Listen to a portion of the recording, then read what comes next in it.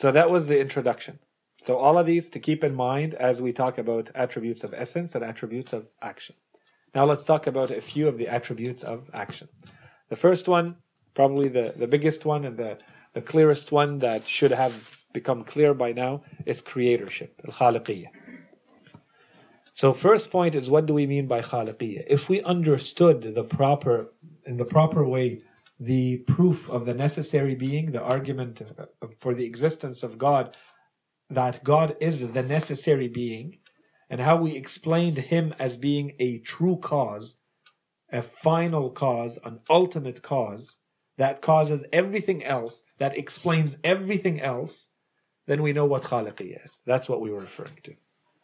So when we say Allah subhanahu wa ta'ala, one of his attributes or one of his main attributes is al-khaliq, without spending hours explaining philosophically what khaliq means, let's go back to that being when we looked at the world and we said everything looks like it's contingent. It's only possible.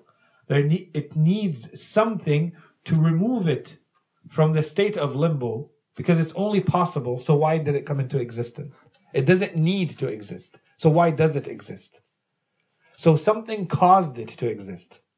And that something cannot be like it also being in the same situation, needing something to make it exist, to cause it to exist. If it is, then we have to keep asking the question until we get to an entity for which we can't ask that question. We don't need to ask that question because it exists out of necessity. It exists necessarily, or it's a necessary being. We said if we don't do that, we always have an infinite regress. An infinite regress is impossible if you have something that's already there. If we didn't have anything that existed, then we wouldn't need to say infinite regress is impossible in this world. Okay? Could stop and say, okay, if we keep going, if I hypothesize, if I imagine a world where everything relies on something before it to exist, then nothing would ever end up existing if I don't reach that first cause. Okay, and I could stop there because I'm only imagining. The problem with our world is that there is something that exists. So I have to keep going with my argument. But there is something that happened. Okay, then I have to find the first cause. There is a necessity because the world does exist. There is something. If we understood that, then we also understood instinctively, naturally, simply, what we mean by al-khaliqiyya, by creatorship. This is what we mean by Allah subhanahu wa ta'ala is a creator. Is that He is that first cause. And we talked about that as being a different kind of cause than the normal causes we see in the world. He not only creates, He's an absolute creator. He's a final and ultimate creator. So let's dig a little bit deeper into that. What does that mean? When we look at the way, when we talk about human beings, sometimes we say we create. So is it in that sense that Allah subhanahu wa ta'ala creates or not? Human beings have the illusion, they think that they create in the sense that Allah subhanahu wa ta'ala creates. The reality though, is that anyone who has looked at this question in any field, is that human beings don't really create anything out of nothing. The only thing human beings can do is manipulate things that already exist. Not only is this applicable in the outside world, you can't even do it in your mind. You cannot create something out of nothing. Whatever you can come up with, you have seen in whole or in part, and you've reassembled, you've mixed it up, you've played around with it. But you haven't created anything out of nothing. There's always from something that you work.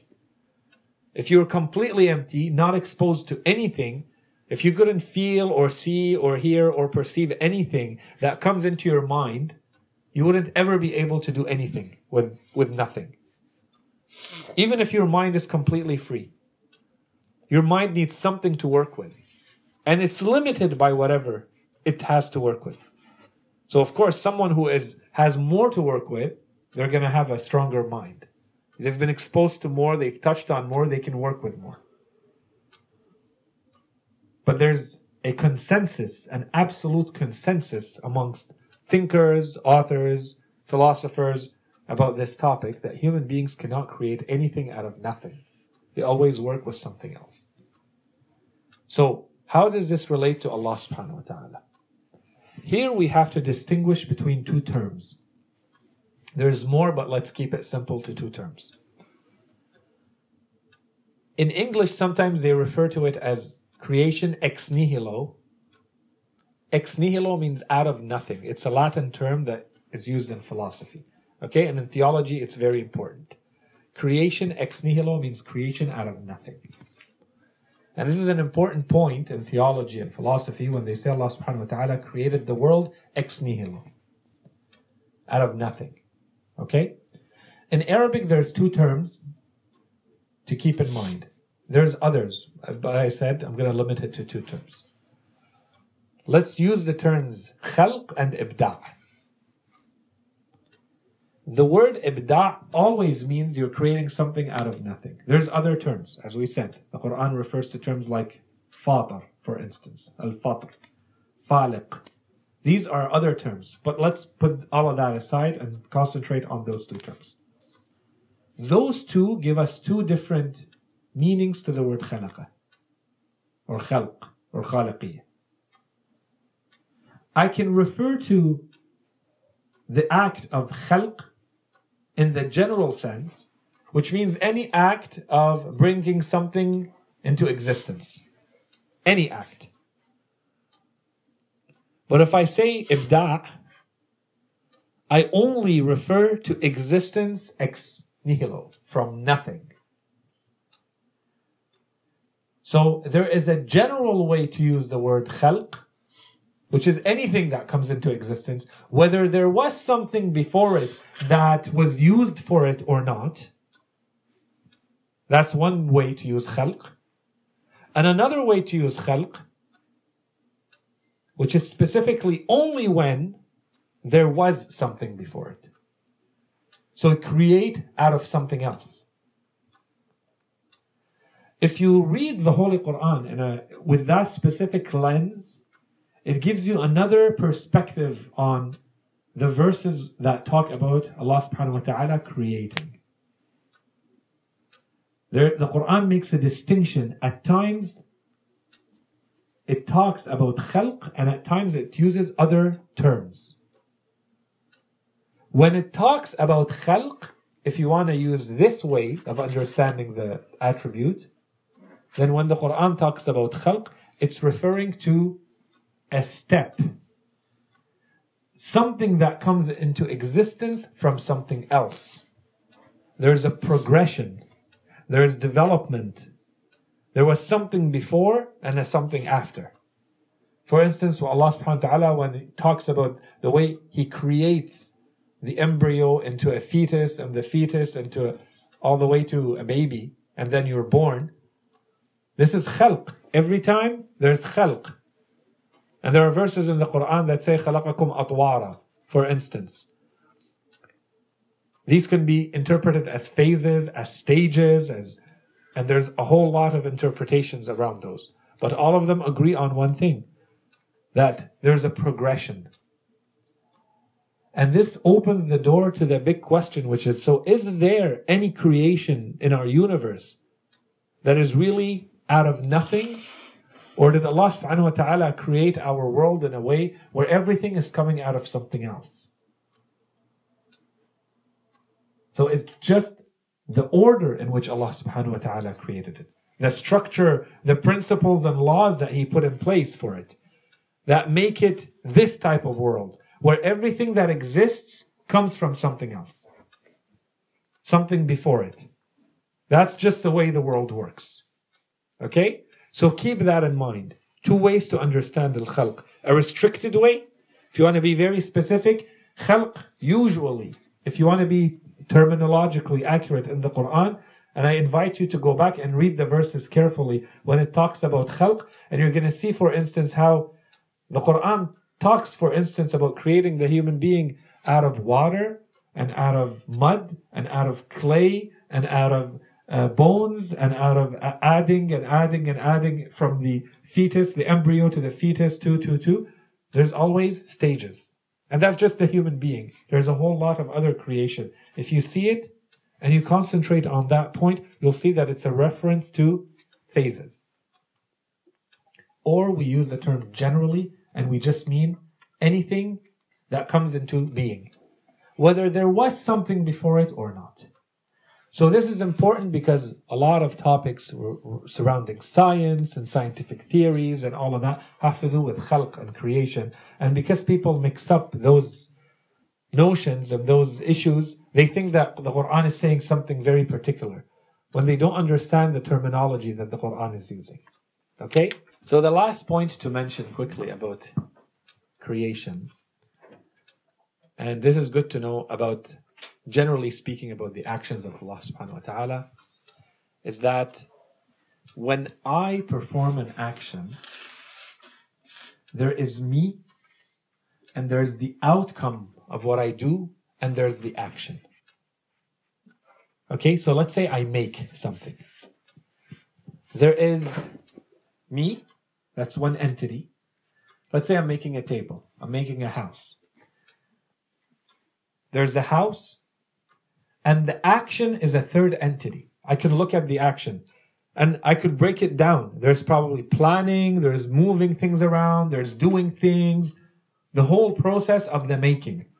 Depending on what I'm making, it could be very quick, or it could be a whole process. Okay?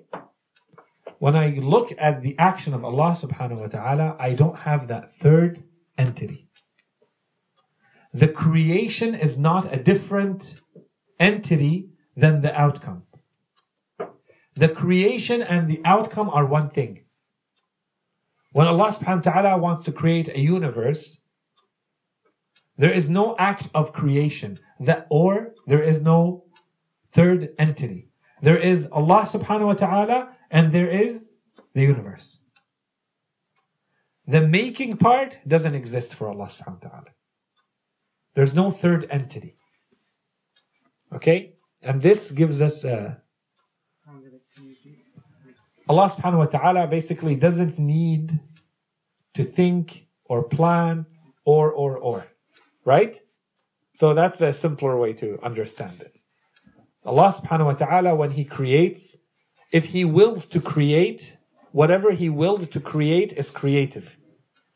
There is no act of creation different from the thing that is created.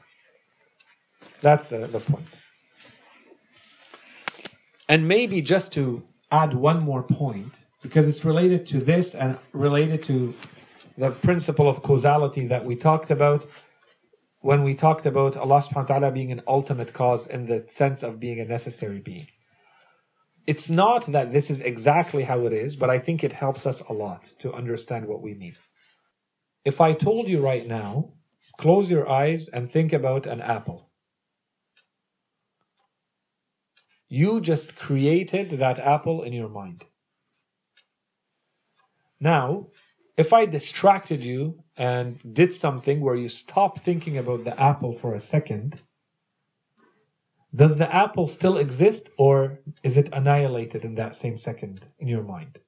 You can bring it back into existence, but that second where you got distracted from the apple in your mind, that apple no longer exists.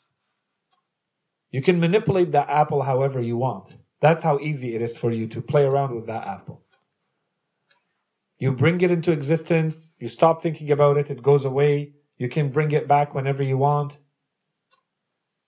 Every instant that that apple exists in your mind, but it exists. Every instant that it exists, it's maintained into existence by you. It's not like you created the apple and you left it and then it just stays in your mind, because your mind would be pretty cluttered if that were the case. If every time you thought about something, you can just leave it and it stays there.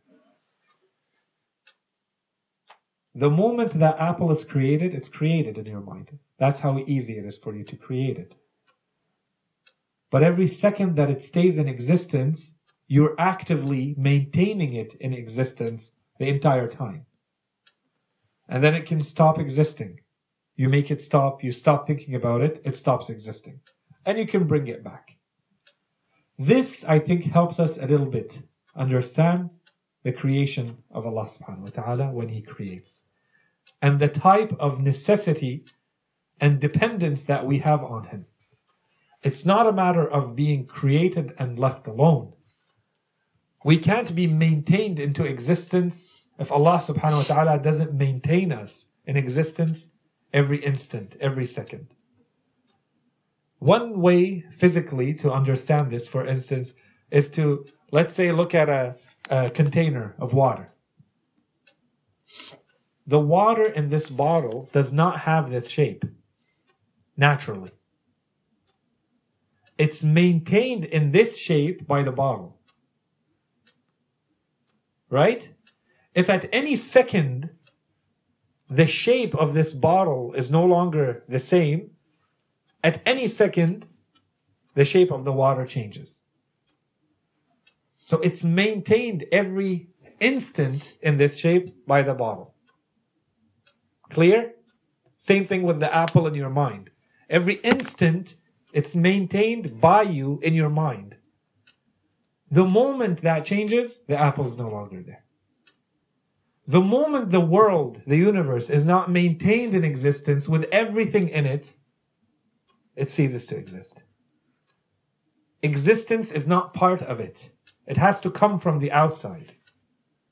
And that outside is Allah subhanahu wa ta'ala. Unless you find an entity where you tell me, oh, existence is part of it. It's its essence.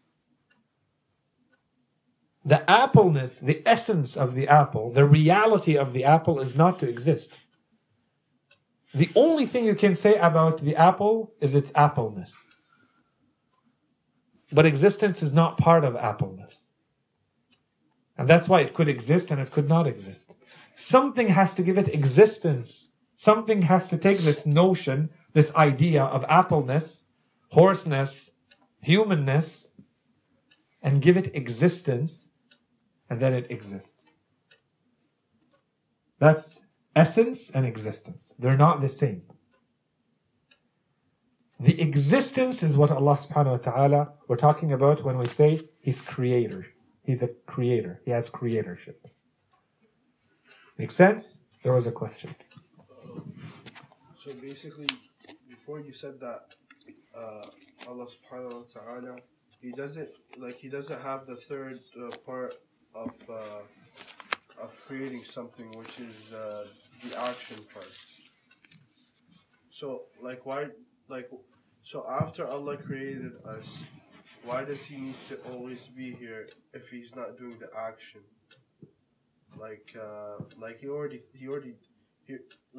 His will is for us to be here, so it's like we're here. The action of containing us doesn't need to be there. So what about the apple in your mind? The thing is, I'm not just like you said, me creating something is not the same thing as Allah creating something. Okay. So this is where I need you to go back to what I said at the beginning, when I said the type of causality of Allah subhanahu wa ta'ala is different than our causality. And the point that I was making is, when you're looking at an attribute of action, concentrate on the limits of the receiver. You are looking at the limitations of the receiver and imposing them on Allah subhanahu wa ta'ala.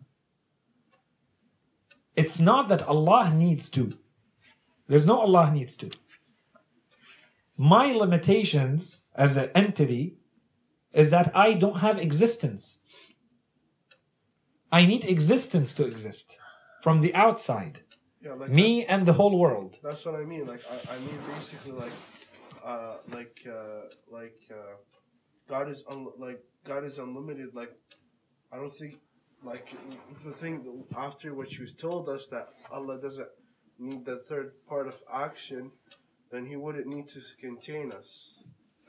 If what you said is unless you meant something else of the third parts of of him not doing the action. he just needs to think, like he just needs the will of it, then it's there. Like he doesn't need to mix things. He doesn't need to. Like that's what I think. That's what I got to. Like by what you mean. Okay. Like he doesn't need to mix two things to make a third thing. The third thing just comes. Okay, so what are the two things that he's mixing? He doesn't mix. That's what I'm trying to say. It's basically it's like what you said is that he doesn't do the action part. Like of him, like the dambus, like hitting it and then it goes in the wood. He doesn't need to do that. It's just in the wood right away. Okay. So that's what I think it is. So why would he need to contain us if he maintain us? So flip what you're saying. You're concentrating only on Allah subhanahu wa ta'ala. And I gave you a rule. Before we started, I said apply this rule to all the attributes of action or to all the actions of Allah. The limits that you're thinking about, whatever they are, you have to concentrate on the receiver, not on Allah. Study the receiver. Study the nature of the receiver. You understand why the action is limited. The action is like a container that can only contain according to its size. Yeah. Like that's on the receiving side. On the receiving side. So the universe, let's say, is the receiving side. Okay. The receiving side does not have existence. The universe has universeness. Okay? It is what it is in the world of ideas. So basically, if there was no God, we would cease to exist. Of course. That's what you're trying to say. It's like he's maintaining us by him existing. No, not by him existing. By wanting to maintain us into existence. He may exist and decide that I don't exist. Yeah, I understand. But okay. Like, if he that's okay. Like basically, it's like what I'm trying to say is basically, what you're saying is he just wants us to exist, but he doesn't need to maintain us. We need him to maintain us. He doesn't need to maintain us. We have that limitation. You get it? Because we don't have existence in our essence. We don't have existence. The kind of creature we are, we don't exist. We're creatures that don't exist by our nature. I see. And all creatures are like that. And that's the reality of what we meant when we said things are contingent. We're only possible creatures. We're only ideas. Everything that exists is only an idea. But an idea into which existence was added, and now it exists. So where is that existence coming from? And it's not like an injection. That's the point that we're trying to make. It's not like you can put it in motion, give it existence, and now it exists on its own. And this is not because God can't. It's because the type of creature it is requires being given existence every second to exist. Why didn't he just give us existence in the first place? Just let it be. Again, you're looking at God. We're not types of creatures that can exist. Okay, but could he make creatures that can exist? That would be a necessary being that has existence as part of it. And he can't make necessary being, right? No, he can. Then, like, can God create a God? Created, then it's not really a God, right? No, but I'm not saying create a God as powerful as him, but could he create something necessary? Could a necessary being, forget God, could a necessary being create a necessary being? That means it must have existed. Oh, that means it must have been, okay, never mind, cancel it. Okay, so it's not, the issue is not, the issue is not that everything that exists must be a necessary being or not, okay? But I don't want to go into it because it's going to be a huge philosophical topic that leads to nothing. There are some in their very limited way of understanding that think that Allah subhanahu wa ta'ala, even within Islam, some scholars thought that, and it's completely wrong. There are some who thought that Allah subhanahu wa ta'ala basically created the world, set it in motion. And this is probably the best way to understand the main proof that comes from Aristotle for Allah subhanahu wa ta'ala. Because it's called the proof of the first mover. I don't know if you guys have heard of the first mover or not, But basically the world is what it is. All it needed is a mover. A little push. A little push to set it into motion, to set it into existence. The proof of the first mover that came from Aristotle does not need a God to keep the world in existence. All it needs is a first mover. And in that theory, that's why Allah subhanahu wa ta'ala in that theory is defined as thought, thinking itself. In the world of Aristotle and his likes, because a lot of philosophers followed the same ideas, this is 2,000 years ago, and a lot of our Islamic philosophers were of the same opinion, and that's of course wrong. They think that Allah subhanahu wa ta'ala, He would never lower Himself. It's unworthy of God to be bothered with the details of something like the universe. Like, why would He be bothered? What's the universe to God? What's the universe? Exactly. What's the apple you create in your mind? What is it? Oh, because they're saying basically that push was a little hard on Him. It was so huge. Not the push. Doing everything else would be like too much, you know? No, it's not. Yeah, it's not too much. It's too insulting. Exactly. It's too insulting. That's the best way to put it. You are the greatest scientist on earth. Oh, it's too insulting. And we ask you, can you please create a little kitten in your mind? And you have, the intellectual power of a Stephen Hawking. And instead of contemplating, astrophysical formulas and trying to solve the problems of black holes and you're thinking about this kitten. Like, that's an insult to you and to your mind. Okay, and this is at the level of like very limited human beings. Now imagine what Aristotle defines God as thought, pure thought. So all he needs to do is to set the world in motion. So that's done by intellect as well. Okay, so he sets it in motion, and that's it. It's like a thought that is sustained, like you said. That's how Aristotle thought about it. So he defines God as thought thinking itself, because nothing is worthy of being thought about except himself. So he is in eternal contemplation of himself. But the world was set in motion by him, but it doesn't need him for sustenance or being sustained in existence. He made it that way. Yeah. So that's an insult to say that? Or like to think that? Because why would because is it so hard for God to maintain us? So hard. Like, that's what I'm saying. Is that why it's an insult? Okay, which part is it? Like, why is it an insult? He's saying why you're saying bad. In the theory, okay, so there's two things. In the theory of Aristotle, okay, now we're in Aristotle's theory. He says it would be an insult for God to be bothered with anything except himself. Oh, okay. And the philosophers, a number of Islamic philosophers, Ibn Rushd, Ibn Sina, others, that's the path that they followed too. Okay. So in that world, God is not what we refer to in theology as a personal God. He's not a God that you pray to.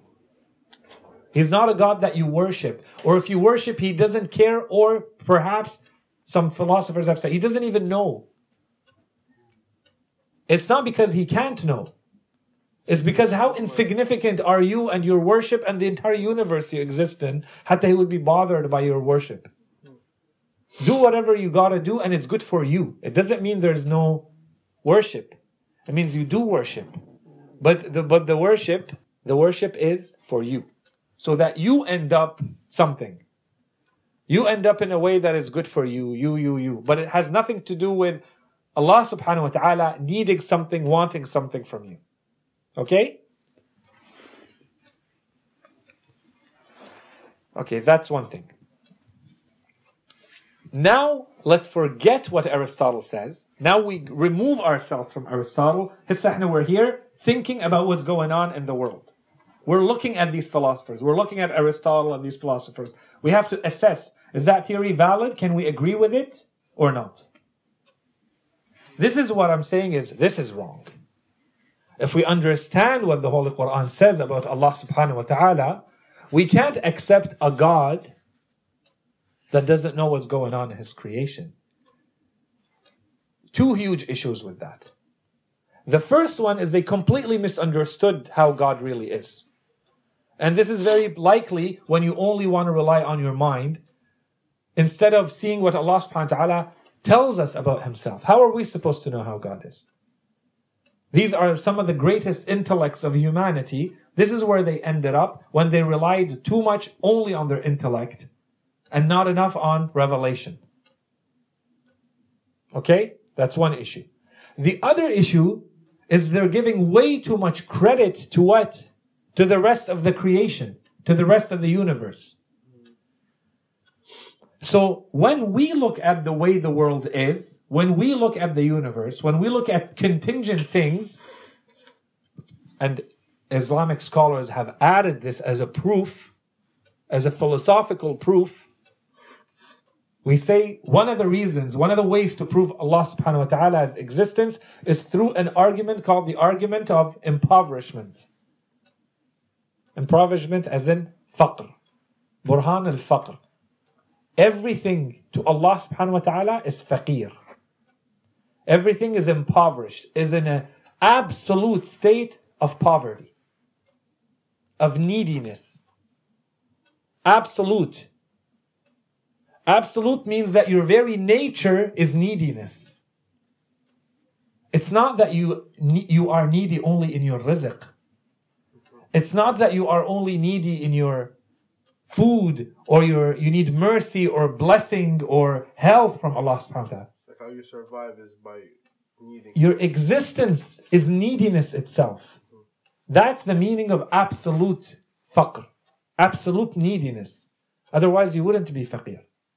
So one way to understand a verse, for instance, that says, Ya ayyuhan nas, O people, antumul fuqara'u ila Allah. Wallahu huwal ghani. Okay, one way to understand it is, it's talking about money, it's talking about, wealth or food or blessings or sustenance but the deeper meaning is existence. O you people, you are in a state of absolute poverty in your own existence in relation to Allah. And Allah has absolute sufficiency. That's ghina. He's sufficient, He's autonomous, He's independent in an absolute way. And you, in an absolute way, depend on Him. You're impoverished towards Him. If you understand that, then you understand how the type of creature you are, you cannot exist for 1 second, 1 instant, without being given in that instant your existence. The lack is in you. It's not that Allah can't. It's that the receiving end doesn't have capacity for enduring, for maintaining its existence or being given existence beyond the instant in which it is given existence. And I'll add one more thing that becomes the dilemma, is that the greater of a being you are, the more existence you have. Which means you are even more impoverished towards Allah subhanahu wa ta'ala. But that's a deeper idea. So if you apply it, for instance, to prophets, you apply it to beings that have a lot more existence, they need the greatness, their greatness, they are greater creatures, they have a greater need for Allah subhanahu wa ta'ala's giving. Allah subhanahu wa ta'ala giving them everything they have than simpler, smaller creatures. Anyways, there was a question? Yes. Yeah, I was just going to ask, so for us to die, would He just have to stop giving us existence? Like stop maintaining us? Okay. So death, two meanings. You said for us to die, He would give us. The way we usually die, us people, no, that's not what it is at all. In our world, because we live in a physical world, we see dying as something being removed. But if we remove ourselves from the physical world and we have the big picture, There is no nothing that's... We can apply the laws of thermodynamics here and say there's nothing is created, nothing is destroyed, everything's transformed. This is just a transformation. You're going from one place to another. Death is the exact same thing as a fetus coming into the world. You were in one world, the world of embryos and fetuses, and you came into another world, which is the world people live in. And you're crossing, and you're going into another world. That other world has no body. So you leave the body behind and you move on. That's one thing. Your question was, so if, he stopped thinking, or he wanted for us to cease existing, but that's not death. That's annihilation. That's you no longer exist. And you have to think about that. Like this needs, sitting and thinking, what does it mean that you stop existing? And because a lot of people don't have an idea that there's anything after they die, this is how they imagine death, annihilation, like they imagine death as equal to nothingness. Then of course that's a traumatic idea.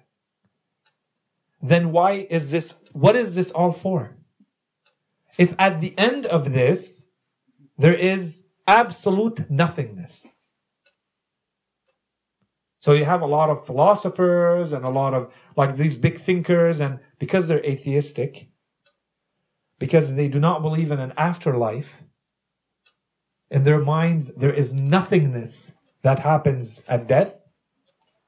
Of course they're extremely cynical. Of course they're frustrated and depressive and they're suicidal. Because what is this all for? If the end is nothing but nothingness.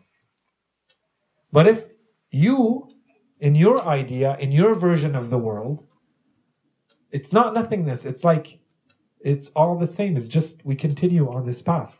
But we're just moving from this world with its own laws and rules and principles and a way of functioning into another world that has its own laws and rules and way of functioning that is completely different. And I'm no longer going to need this body. So we're still going to have to be maintained in heaven and hell now, right? Mm-hmm. 100% you're going to have to be maintained. As you were maintained before.